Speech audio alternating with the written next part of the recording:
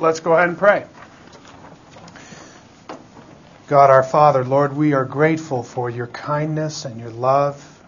We're grateful, God, for your mighty power and your awesome deeds that you work. We're grateful, Lord, that you are a God who is filled with joy and your heart is filled with love. In fact, you are love, and we do praise you and honor you this day. We thank you that you are a God of justice and righteousness. We thank you, Lord, that you are a God of grace and of mercy and of comfort. We praise you.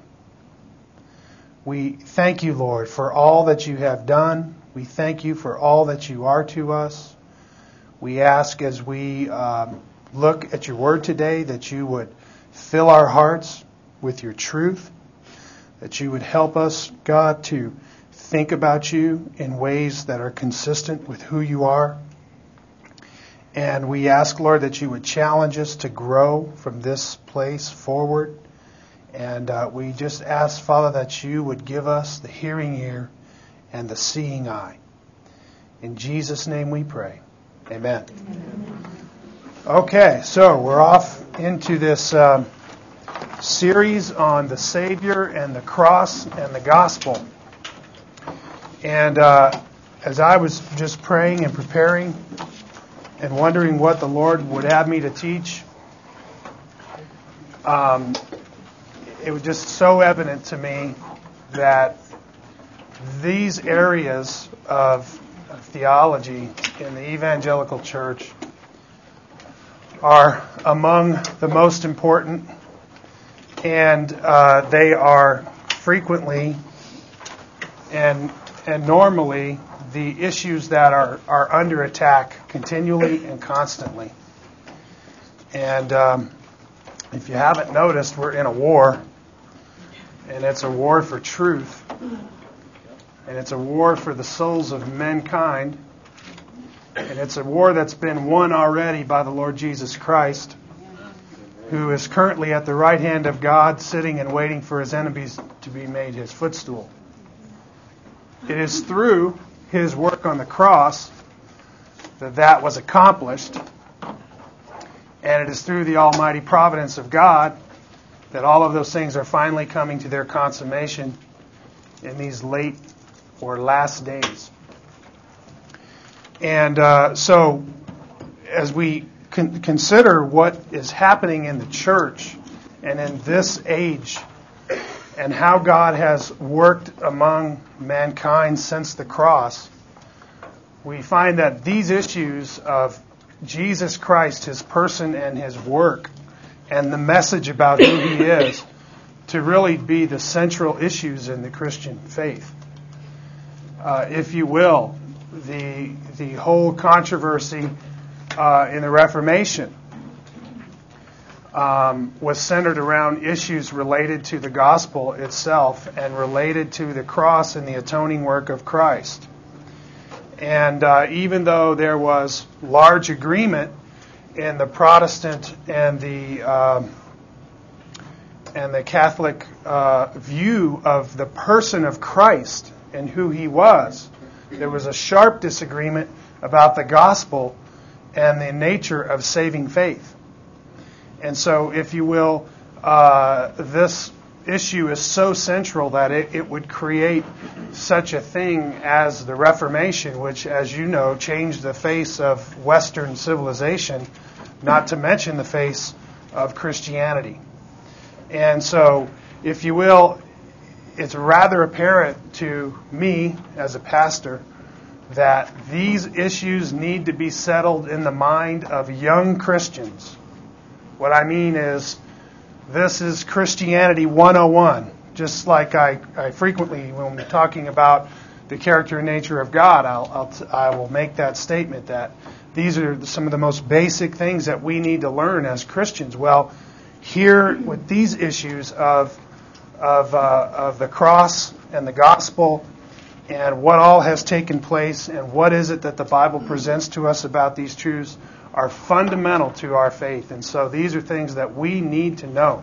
We need to not just know where to find these things in the Bible. We need to be able to articulate them without even having a Bible in our hands. When you understand the gospel, then you're an effective witness for Christ. If you don't understand the gospel, you're not an effective witness for Christ, because what you're espousing is not the truth.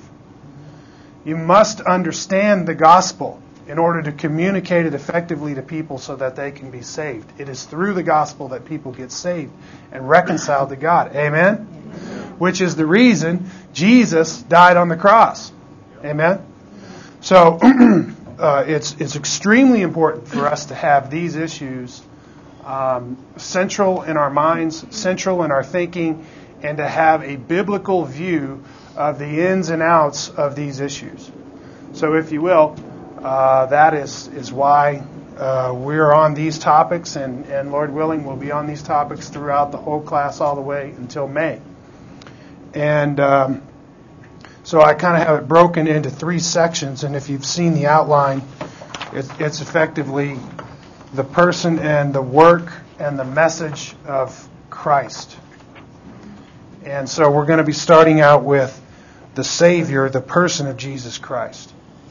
And we're going to go through and look at just a brief view of who is Jesus Christ according to the Bible. And if you will, that is what titles the section that we're starting out into this morning. And so as we think about that, it's important then to recognize that an understanding of Jesus Christ comes from the Bible. Okay? In the secular world, there's been very little effort on anybody's part to try to give us an accurate understanding of who Christ is. If you will, that's always been relegated to the religious realm. Does this sound okay? Is it ringing back there? Is it too loud? It's a little bit of ringing. Sorry, got to get that right.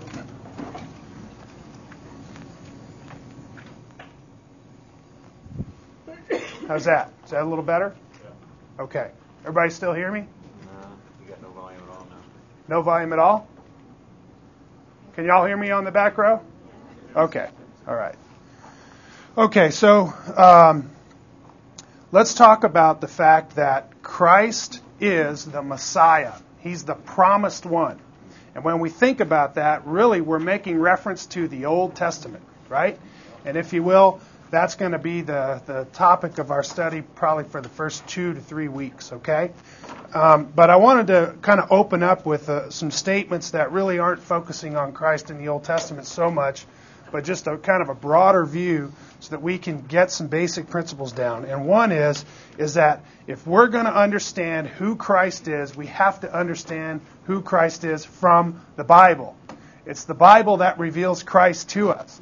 Without the Bible, we would have almost nothing in the way of a historical narrative that describes the person of the Lord Jesus Christ to us. Not to mention the fact that the Bible is the Word of God, right? Written down for us to reveal what? Christ. Amen? So, we need to have a biblical view of the Savior and His work. And quite frankly, you know, a lot of times you might be trying to witness to people and talking to them about Christ, and it becomes evident rather quickly that they think you are from another planet. And you begin to tell them things about Christ and about God, and they scratch their head and they ask questions and they wonder and they look at you like, where in the world do you get these funny ideas? And the only reason for that is you've been reading your Bible. And they haven't been reading their Bible. They may not even have one. Right? And so their understanding of God, their understanding of Christ, if it hasn't been derived from the Bible, He's just a God of their own making. He's a God that makes them feel good. And we have people all over, especially in America, right? We have people in America who have a God that they worship, who they think is the God of the Bible, who in fact is simply a God of their own imagination. He's not the God of the Bible at all. And when you begin to tell them about the God of the Bible, they grow fangs on you. And they don't want to hear about the Holy One of God. They don't want to hear about a holy God, right? They want to hear about a God that is full of warm fuzzies and he's just a big grandpa in the sky who pats everybody on the head and smiles and giggles. And so I'm telling you, the reason for that is people simply haven't read the Bible and understood what it's communicating about God. So when you begin to tell them things that are offensive, we begin to talk about God being offended by sin, and we begin to embrace the whole idea of suffering and death in the world. These are very serious things that really, when you get right down to it, they're horrible things. And thus the nature of biblical controversy, thus the nature of man being separated from God and needing a Savior and all of these things. There's a great negative influence in the world. It's called sin. Because of it, people are dying and suffering. Amen? That's why we need a Savior. And so when we engage people in conversation and philosophical conversation about those things, the nature of that conversation can be antagonistic. Amen? So anyway, it's important for us to understand who Christ is from the Bible. When we consider the Savior, the Lord Jesus Christ, it is imperative that we understand who He is and what He has accomplished through the lens of the Bible, Holy Scripture. Obviously, this is because the Bible is the Word of God, given to man to reveal God and communicate the divine thoughts and intentions of God to mankind and for mankind. Further, the Bible is the most complete accounting of Christ's person and His work. There isn't any other record like the Bible about Christ. You with me? And actually, in the Bible, God was writing and recording about Christ 1,500 years before He was born. Okay, and so it didn't just start with the gospel accounts in the New Testament. It started all the way back in the first book of Moses, in the first part of the first book of Moses. Okay? And so, there isn't any other place to go to learn about Christ and His work. The Bible not only presents accurate historical narratives of Christ's life and teachings, but communicates to us the living and powerful words of God to us, which are transforming both to our personal life and to our cultures and societies. And so, the Bible is a supernatural book. The Scripture says in Hebrews 4 that the Word of God is living, and it's active, and it's sharper than any two-edged sword, and piercing as far as the division of soul and spirit, both joints and marrow, and able to judge the thoughts and intentions of the heart. And there is no creature hidden from His sight, but all things are open and laid bare to the eyes of Him to whom we have to do. And so the Bible claims of itself to have words that are alive. They are living words. They're active words that do what? They come in and they judge the thoughts and intentions of our heart. And because of that, these powerful words of God in the Bible are life-transforming. They're not just life-transforming. They transform whole cultures. They transform societies. The world has taken a new shape ever since Christ appeared in the world. And the accounts of His life and teachings were written down and propagated through the ages. And anytime those have come to find a prominent place in public culture, that culture has found a huge and immense blessing through the revelation and the light that comes through the teaching about Christ. Anybody who's got their goggles on can see that Western culture and Western civilization has found its prosperity primarily through the things revealed in the teachings of the Lord Jesus Christ and the effect that Christianity has had on that Western culture. You see that? And so it doesn't just change our personal life, it changes everything. Amen? Well, beyond this, it is helpful to understand that the Bible is a unified whole. So when we start talking about the Scripture, we shouldn't think of the Old Testament and the New Testament as these separate parts with separate meanings. And what we're saying is the Bible is a unified whole. That from the beginning pages of Genesis all the way to the last pages of Revelation, there is a narrative that all fits together. And that this is the living Word of God. God has communicated it to us.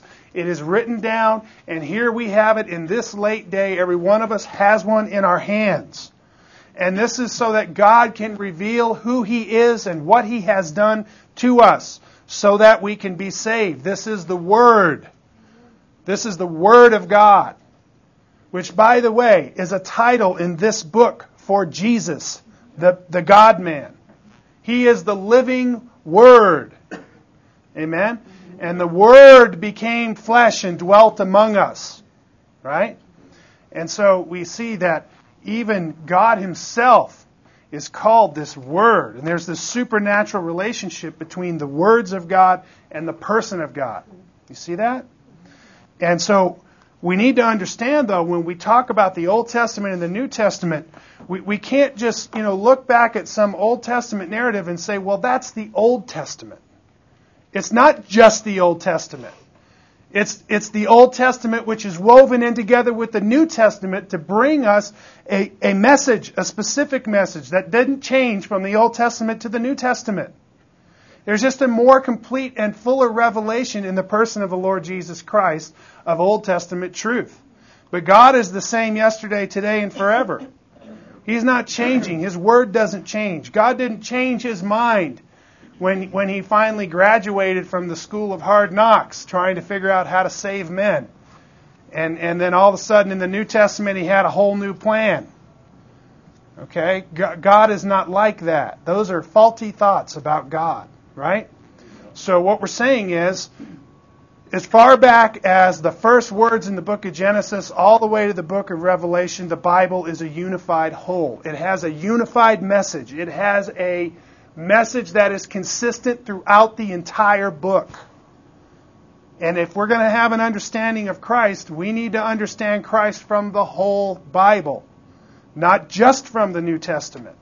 Although the New Testament is a much brighter and clearer, more circumspect revelation of who He is. Because He came and He lived His life and He revealed Himself to us. And He brought meaning to the words of the Old Testament and His teachings and so on and so forth. But if you will, everything Jesus was teaching was right out of the Old Testament. Why? Because that was the Word of God that was written at that time. And so He took that Word and He did what? He brought expression to it. He explained it to us. He was the prophet who was to come and teach us and show us. And that's exactly what He did. Amen? He made the Word of God even clearer to us. So, the Bible is a unified whole. Its 66 books written by 40 authors present to us a complete narrative which outlines human history from the creation of mankind to the destruction of the present heavens and earth, and subsequent restoration of the same by God, culminating in the eternal kingdom of God in the new heavens and earth which God will create. Now that was a mouthful of a sentence, but here's what I'm saying there. Listen, the Bible is a narrative describing what is happening in the creation from the creation of the world until the destruction of the world. Human history is outlined in the Bible. And it didn't just end with the gospel accounts of Jesus. The Bible gives us a prophetic understanding of the destiny of the world that we live in. It gives us a prophetic understanding of mankind's state beyond the grave. It tells us everything about life and death that we need to know. right? And it tells us how the world is going to end, which, by the way, the world is going to end. This world, this present world, is going to be destroyed by God. And that won't be the end. That will just be the end of this present age. But God will create a new heavens and a new earth, the Scripture says, wherein dwells righteousness. Right? And all of us who love God look to that with great hope and eagerness. Amen?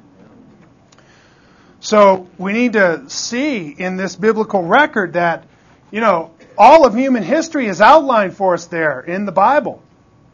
And these are important things to see as we consider the Bible as a unified whole. This unified whole we refer to as redemptive history. Okay? Now you're going to hear me using those terms a lot. And if you think about the meaning of those terms, consider what's being said. Redemptive history. Okay? Now we're not just talking about history, but we're talking about history as it relates to redemption. Okay? When we think about Jesus Christ as the Savior, what are we saying? Well, He is saving. Amen? Which is what His name means. His name means the Lord saves. Right? But the point is that in this saving work, He has done what? He has redeemed us. He has bought us back from sin. He has paid a price. There was a redemption price. And so history becomes in Christ redemptive.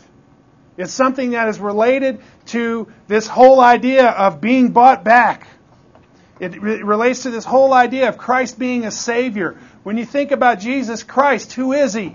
He's the Savior and Lord. Amen? I don't want you to be uncomfortable because I keep calling Him the Savior. I know a lot of evangelicals who believe in Lordship are defensive when you are only referring to Christ as Savior because He's also the Lord. We're going to get there, okay? So just hang in there with me. We will talk about the Lordship of Christ under the title of the Supremacy of Christ. Okay, we'll get there. But understanding then that as we read through the Bible, okay, there's this whole thing woven through the Bible of what we call redemptive history. Okay? In other words, God in history is redeeming. He's saving. And through the biblical narrative, that's what we see. Okay? I hope to show that to you this morning. That is, when we talk about the Bible as a unified whole, and we refer to it as redemptive history, it is the history of redemption, which is the primary purpose of God in the creation of the world and mankind. Since this redemption is the main theme of the narrative of the Bible, we find the redeeming work of Jesus Christ and His person, who is the Savior of the world, to be the focal point of all of human history. Now think about what we're saying. We're saying that the Bible presents a narrative that lays out for us human history from the beginning to the end. And that in that narrative of the Bible is revealed the Redeemer, Christ, the Savior. And so because of that, He becomes the focal point of everything that's in the Bible. You with me? So when you read the Bible, what should you see? Christ. You should see Christ. You should see God's redeeming work. Okay? And that's what we're saying. When we refer to the biblical narrative, in a very broad sense, we look at it as redemptive history. Why? Because in the course of history, God has sought to redeem. That's why. Okay? And I want to show you how the Bible describes that. I'm hoping that this might even transform your whole view of how you read the Bible and how you think about it and how you understand it. And I'm telling you this morning, if you don't see it as redemptive history, you need to. Because that's what it is. It's a narrative describing the redeeming work of God in the Savior, Jesus Christ. Okay?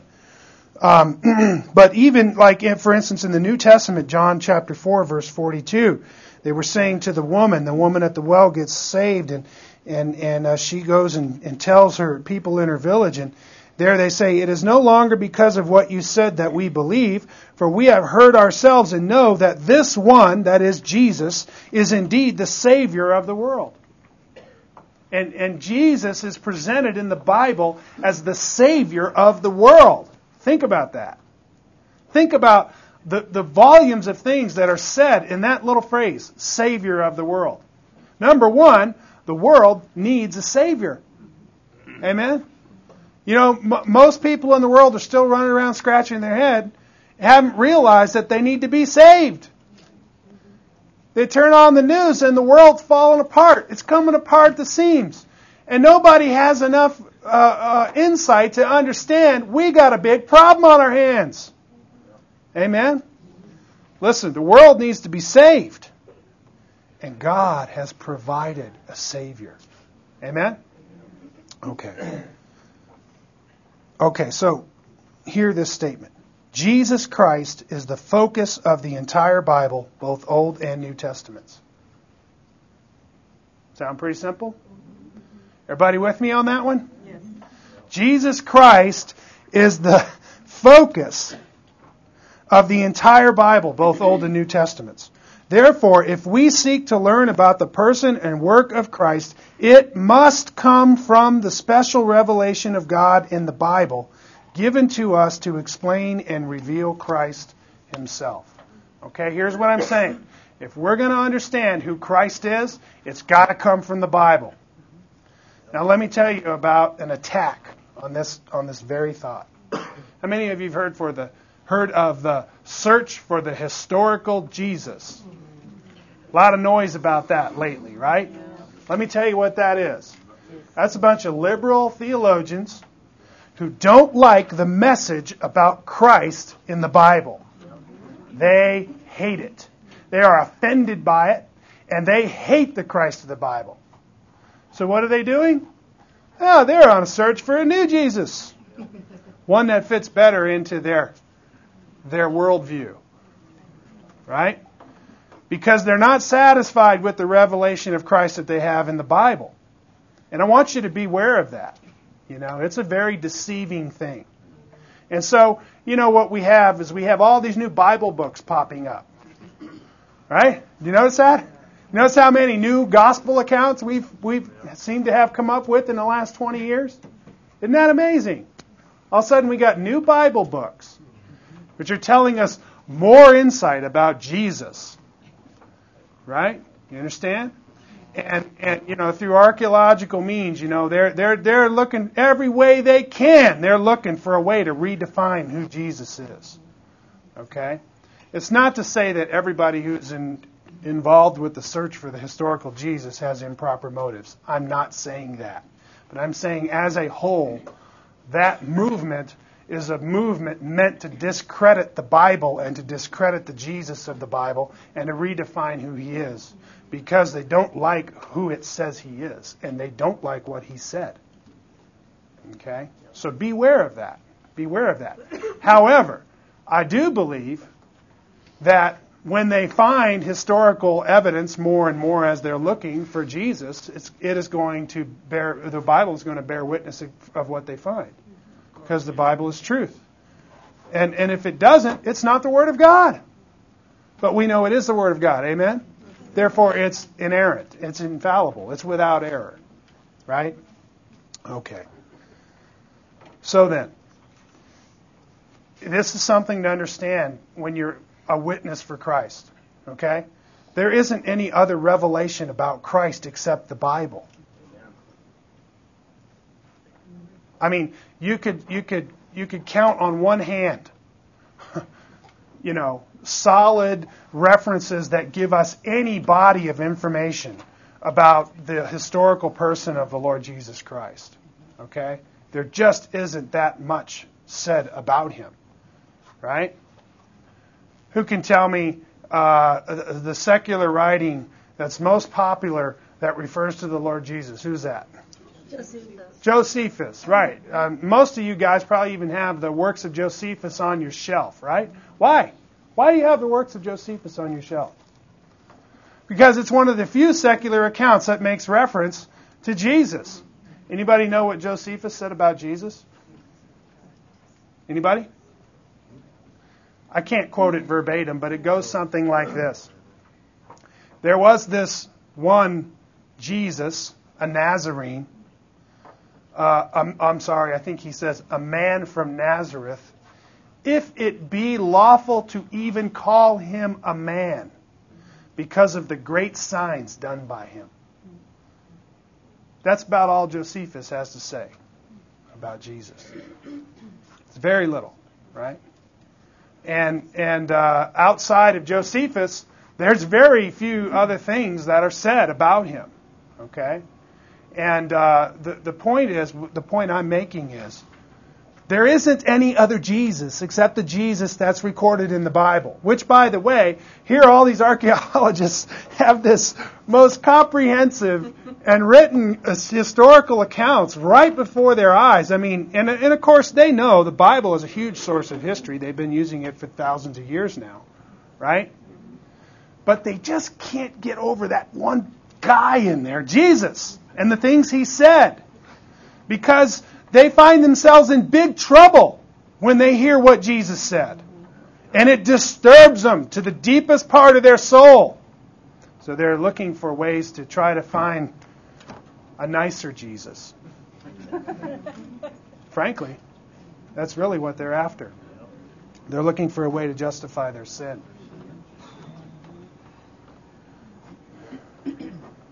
So, Jesus is revealed in the Bible. That's where we find who Jesus is. And that's where our understanding of who Jesus is must come from. You know, it's a lot like, in Mormonism. You know, they'll come and they'll give you their gospel message, and then they'll say, okay, now, what we want you to do is we want you to pray. And when you go pray, you'll get this burning in the bosom. How many of you heard that before? Right? And you'll know that you know that you know that this Mormon gospel is true. Now what are they asking you to do? They're asking you to define truth based on some warm fuzzy that you're going to get in your heart when you go get in your closet and pray. So now what is your faith based on? Is it based on a real historical person who is the God-man, who came from heaven to do the will of God, who was the Word who became flesh and dwelt among us and performed something outside of ourselves that saves us? And that somehow we're going to have some burning in our bosom that's going to make this thing true to us? How subjective can you be? How subjective can you be? And you see, the Bible is not subjective. It's objective. It's something that you look at that's real, that's solid, that's communicating something very specific and absolute. And it doesn't change in its message. It's objective. We look at it. We see it. It is what it is. It's not subject to our interpretation. It's not subject to how we feel about it. This is the revelation of God in Jesus Christ. Okay? And it's an objective thing. It's something that is outside of ourselves that we look at. And it's not dependent on us what truth is. Truth is what it is. And Jesus is who He is, regardless of what we think about Him. Amen? Question is your faith in that Jesus of the Bible? And is that the Jesus of your understanding? I hope so. Otherwise, you could easily be led astray by something like Mormonism, which is a doctrine from hell, which doesn't save anybody. Amen. The Mormon gospel cannot save anybody. Only the gospel of the Lord Jesus Christ revealed in the New Testament in the Bible saves. They teach a different kind of They do. Absolutely. She's saying they teach a different Jesus, which is exactly my point. Right? They have redefined who Christ is. The Jehovah's Witnesses do the same thing, do they not? Which is why this doctrine of the person of the Lord Jesus Christ is so important. Okay? It's extremely important. It has been the plumb line of what you call heresy and not heresy all down through the ages of the church. How is it that we define the person of Jesus Christ? The book of 1 John lays that out for us. He tells us this is what is important. Has God come in the flesh, namely Jesus Christ? Anyone who denies that, he says, is an antichrist. Right? You with me? Okay, so it's important that the Jesus that we understand is the Jesus of the Bible. Well, consider the plan of redemption, okay? And I'm going somewhere here that I want you to see. When you think about the whole narrative of the Bible, and you think about the fact that Jesus is the promised Messiah, and that His life and ministry is the fulfillment of those promises, and that the New Testament is the record of those promises, consider something even broader than that. And that is, in the mind of God, He has a plan. Okay? And it's a plan to do what? To redeem. Thus, and therefore, history is redemptive history. It is the outworking of God's redeeming plan. You with me? We call it the plan of redemption. When we consider the narrative of the Old and New Testaments, it is important to see the providence of Almighty God in the outworking of His eternal plans in human history.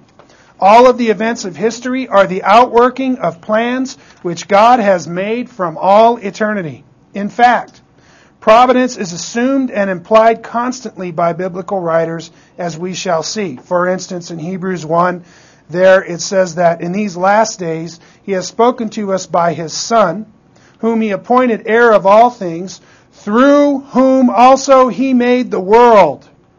And He is the radiance of His glory and the exact representation of His nature, and upholds all things by the word of His power. So here the Bible is saying it's through Jesus Christ that the world was created. And here the Bible is saying that He even upholds everything by His powerful word. Now, family, that's providence. That's providence in the Bible. And you see, the Bible is always referring to this providence, which is God working out His plan. He's providentially involved in the events of history, working out His plan. Right? Can I get an amen? Amen. All right. Colossians 1, for by Him all things were created, both in the heavens and on earth. Here is another emphatic statement about Jesus Christ. Okay, listen. By Him all things were created. Who is your biblical Jesus? He's the Creator. You see that? Both in the heavens and on the earth, visible and invisible, whether thrones or dominions or rulers or authorities, all things have been created by Him and for Him, and He is before all things, and in Him all things hold together.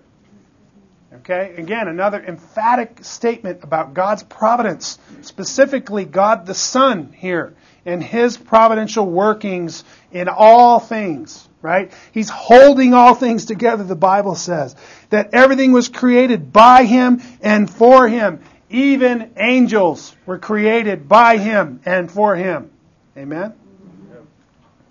Acts 17:28 says, for in Him we live and move and exist.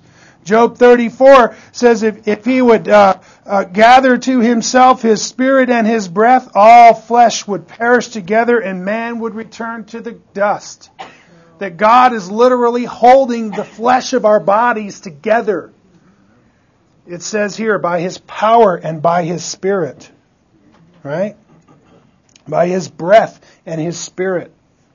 Therefore, when we think about God's activity of providence in His world, we should think of it as God working out the plans that He has made for His creation from all eternity.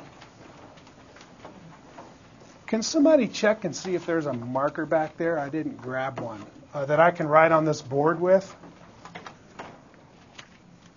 So what I'm saying is, when we think about God in the Bible and we think about what's happening in history, think about the fact that God is providential. that He's working it out. Thank you so much. That God's working out a plan here. He's got a plan. You know what that means, right? That means He thought about it beforehand. You with me? And so what's happening in the course of history, God's working out a plan. He's working out a plan. He's fulfilling what He planned to do. He's got a big building going on here, doesn't He? Listen, not only does God control nature, but because of this is in every action directing the events of history. The Scripture plainly declares that God is the primary cause behind everything that happens. Now, here I am. I'm just reminding you about providence, okay? You remember what providence is, right? We learned about that in great detail. That God is directing every action of everything that happens on the face of the world to work out the plans which He has planned from before creation. Okay? This is providence. And the Scripture plainly lays this down. Lamentations 3:37 says, "Who is there who speaks and it comes to pass unless the Lord has commanded it? Is it not from the mouth of the Most High that both good and ill go forth?" In other words, whatever's happening in the world, whether it's good or bad, didn't it come from the mouth of God? That's the prophet's question. And the answer is, yes, of course it did. Why? Because He's the king. He's the providential king working out His plans. It doesn't happen unless God has decreed it. Amen? Of course, we remember the discussion about God's sovereign will and how He brings to pass His sovereign will, right? Through providence. Or in Isaiah 45, there it refers to God as the one forming light and creating darkness, causing well-being and creating calamity. I am the Lord who does all these. Right? He causes the rain and the sun to fall on the good and the evil. Amen? Now, the fact that events are seen to be under the providence of God is plainly evident in Scripture. God is providentially working His will in all things to accomplish His own purposes for the display of His own glory, name, and power. And this is exactly what Ephesians chapter 1 says. It says there, "He made known to us the mystery of His will, according to His kind intention which He purposed in Him," that is Jesus, "with a view to an administration suitable to the fullness of times," that is, the summing up of all things in Christ, things in the heavens and things upon the earth. In Him, that is, in Christ, also, we have obtained an inheritance, having been predestined according to His purpose, who works all things after the counsel of His own will. Okay? Y'all are very familiar with that Scripture. But here, the Scripture is shining this huge bright light on us. And it's saying, listen, God made known to us the mystery of His will. He unfolded a mystery for us that has been kept hidden for ages past. What is the unfolding of that mystery, Paul? The summing up of all things in Christ, whether things in the heavens or on the earth, because God is working it all out according to His purpose that He has willed to happen. And all of these things are happening under the lordship of Jesus Christ. That's what Paul says is the unfolding of the mystery of God's will. Now in this late day, what do we see? We see that Christ has come. He's given His life for the redemption of mankind on the cross. And now the gospel message is preached to all the nations. It's a free offer of the gospel. And justification by God is being offered freely to all who will believe. That's the message. Amen? And it's gone out into all the world. And listen, God is saying, He's commanding all men everywhere, Paul says, to repent. For He's fixed a day when He will judge the world in righteousness through the one whom He has appointed. Amen? And that's the message. God is coming. He's going to judge the world. You better repent and you better get your life right with God through Jesus Christ. Amen? And this mystery has been unfolded to us in Christ and in the gospel. Amen? It's no secret anymore. Look, It's even written in the book for us to read. We can read the last page of the story. Amen? Could he be any more clear? I don't think so. I don't think so.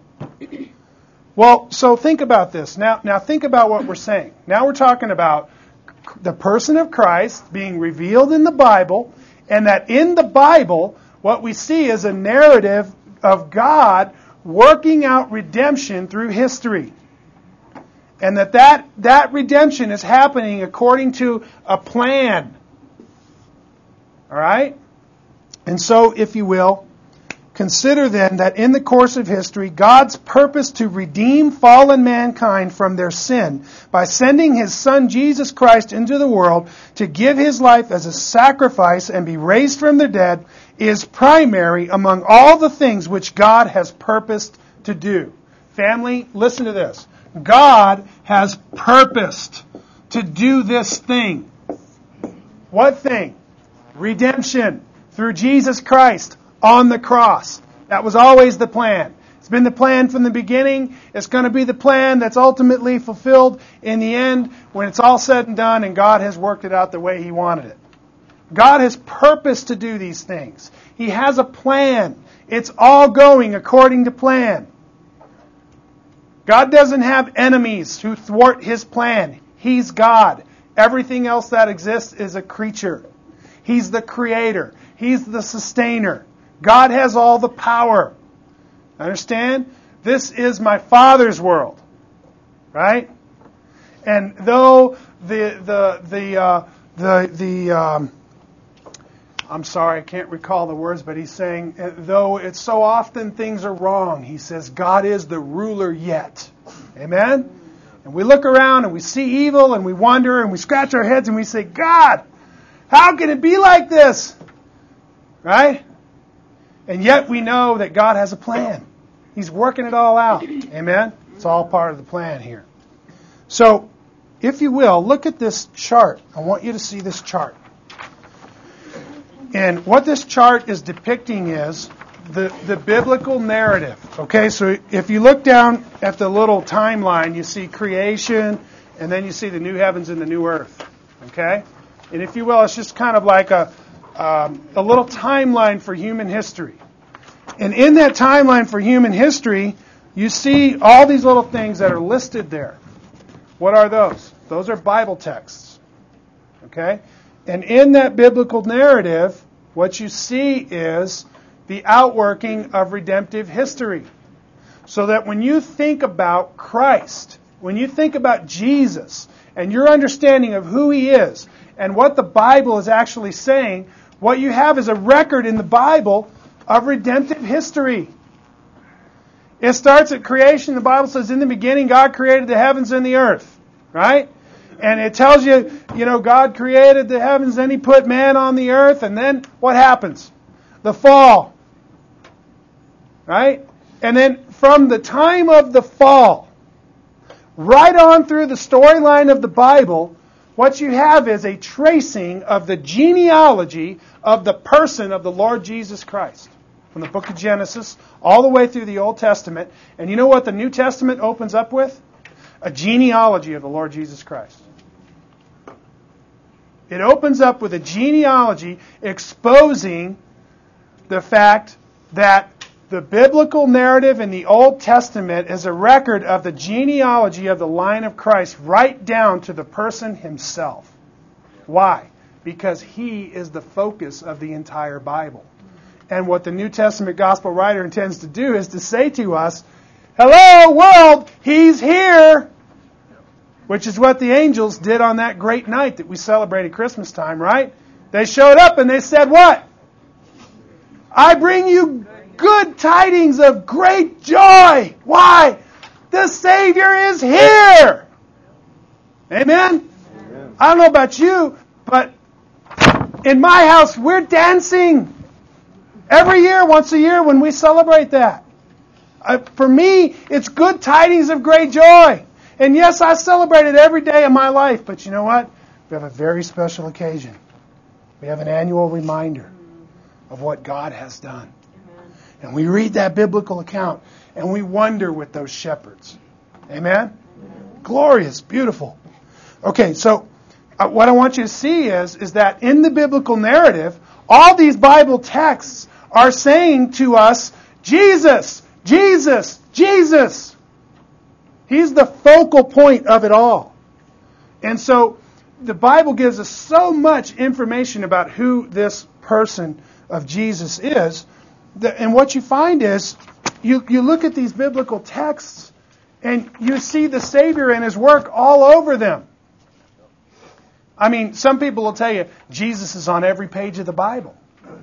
And other people will scratch their head and say, what do you mean by that? He wasn't even in the Old Testament. Right? Now, is Jesus in the Old Testament? Yes, He is. Why? Because it's a record of redemptive history. Okay? And it's a mystery that God kept hidden for long ages until the time was fully come. And He sent His Son. And it's the fullness of time in the sense that was the right time in the course of human history that God decided to bring Christ and for the cross to happen. And it was through the means of the Jews. And it was through the means of the Romans and the whole situation that was there that He was put to death on a cross. Right? And all those things just came to consummation at that fullness of time. Are you with me? And so, as you read through the historical narrative of the Bible, family, what's being unfolded is God's plan of redemption. From the very first words of the Bible right on to the last words of the Bible, it's an unfolding of God's plan of redemption. Okay? And so, if you will, in the Old Testament, we have messianic types and prophecies in the Old Testament that point to Christ's saving work at the cross. And I just listed a few.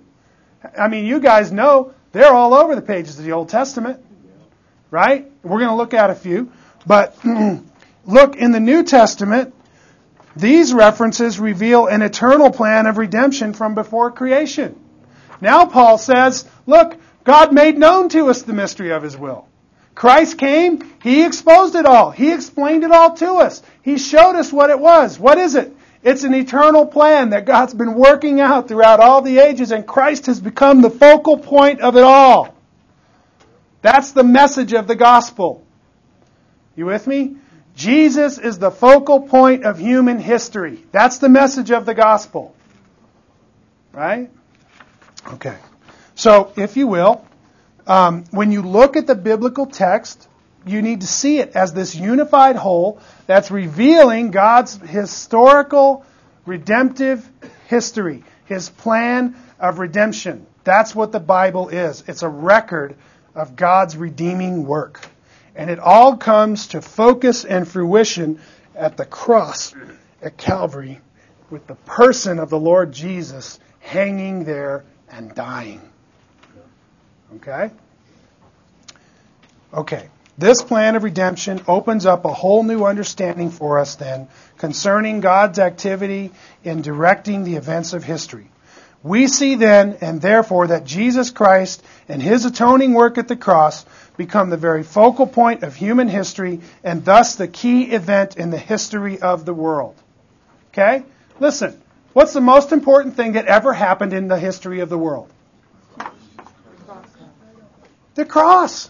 Right? Some might argue, well, the creation. Well, of course, we had to be created. But then history began, right? And since then, what's the most important thing? The cross. The Savior. His work. His appearance. The Word became flesh, and He dwelt among us. Right? You with me? Is that what consumes your thinking? When you think about the world around you, does this thought hover in the back of your mind that what is going on in the world is all about Jesus, and it's all about His cross, and it's all about God's plan, and that's why we're here. That's why I have another breath from God. Because I'm part of the plan. And every living, breathing creature is part of the plan. Okay? I don't know how you think about this, but for me it's a tremendous comfort to know that, listen, God's in control. Okay? I don't have to fix the world's problems tomorrow. If I had to do that, that would be a little difficult. But me and Rhodey could probably figure it out, right?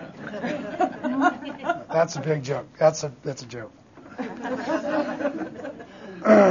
We got it. You're with me, right? You understand that, listen, God's in control. He's working it out. It's all about Jesus, right? You read the Bible. Listen, the Bible is all about Jesus. It's all about Jesus from first to last.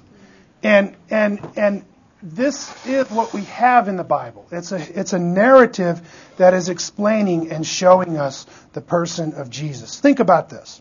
Listen. Another way of stating this is that everything before the cross is looking forward to the cross, and all things after the cross look back at the cross. The cross of Jesus Christ is everything.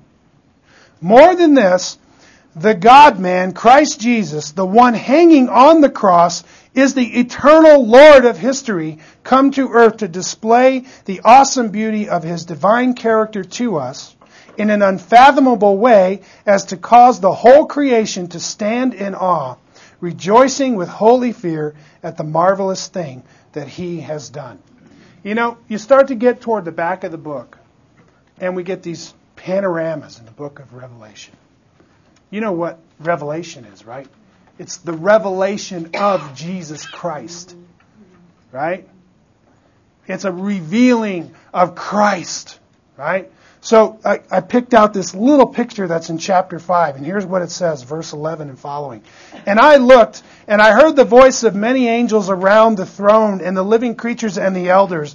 And the number of them was myriads of myriads, and thousands of thousands, saying with a loud voice, "Worthy is the Lamb that was slain to receive power and riches and wisdom and might and honor and glory and blessing. And every created thing which is in heaven and on the earth and under the earth and on the sea and all things in them I heard saying, to Him who sits on the throne and to the Lamb be blessing and honor and glory and dominion forever and ever." And the four living creatures kept saying, "Amen, amen," they said. And the elders fell down and worshipped. You see, it's all about Jesus Christ. And there's coming a day when every knee will bow. And every tongue will confess that Jesus Christ is Lord. To the glory of God. You see, when we get to the end of the show, the focal point is still Jesus. And you know what the Bible calls Him in that late day? The Lamb that was slain. He's a Redeemer. It's a redeeming work. And it was done through the sacrifice of Himself. Amen? And family, that's the focal point of human history. You see right here? It's a cross. It's where Jesus, the Son of God, died. It's where God came in the flesh and gave His life as a sacrifice. A bleeding, dying God on a cross. That's the focal point of our existence. So when you think about Jesus, that's what ought to come to your mind. You ought to have these eschatological thoughts about Him. You know what I'm saying? It's big. And even though we got to live every day, day to day, which, by the way, if you'll cling to Him, He'll walk with you. Amen? And He'll take you through every single day, faithfully. He'll care for you and love you and meet all your needs. Amen? If you repent of your sin and trust Him by faith. Right? But when it's all said and done, listen, it's all about Him. He's the focus of it all. Amen? And when you read the Bible, understand this is a unified whole describing Him. The person, the Lamb that was slain. Amen? Let's pray. Father, we thank You for this day.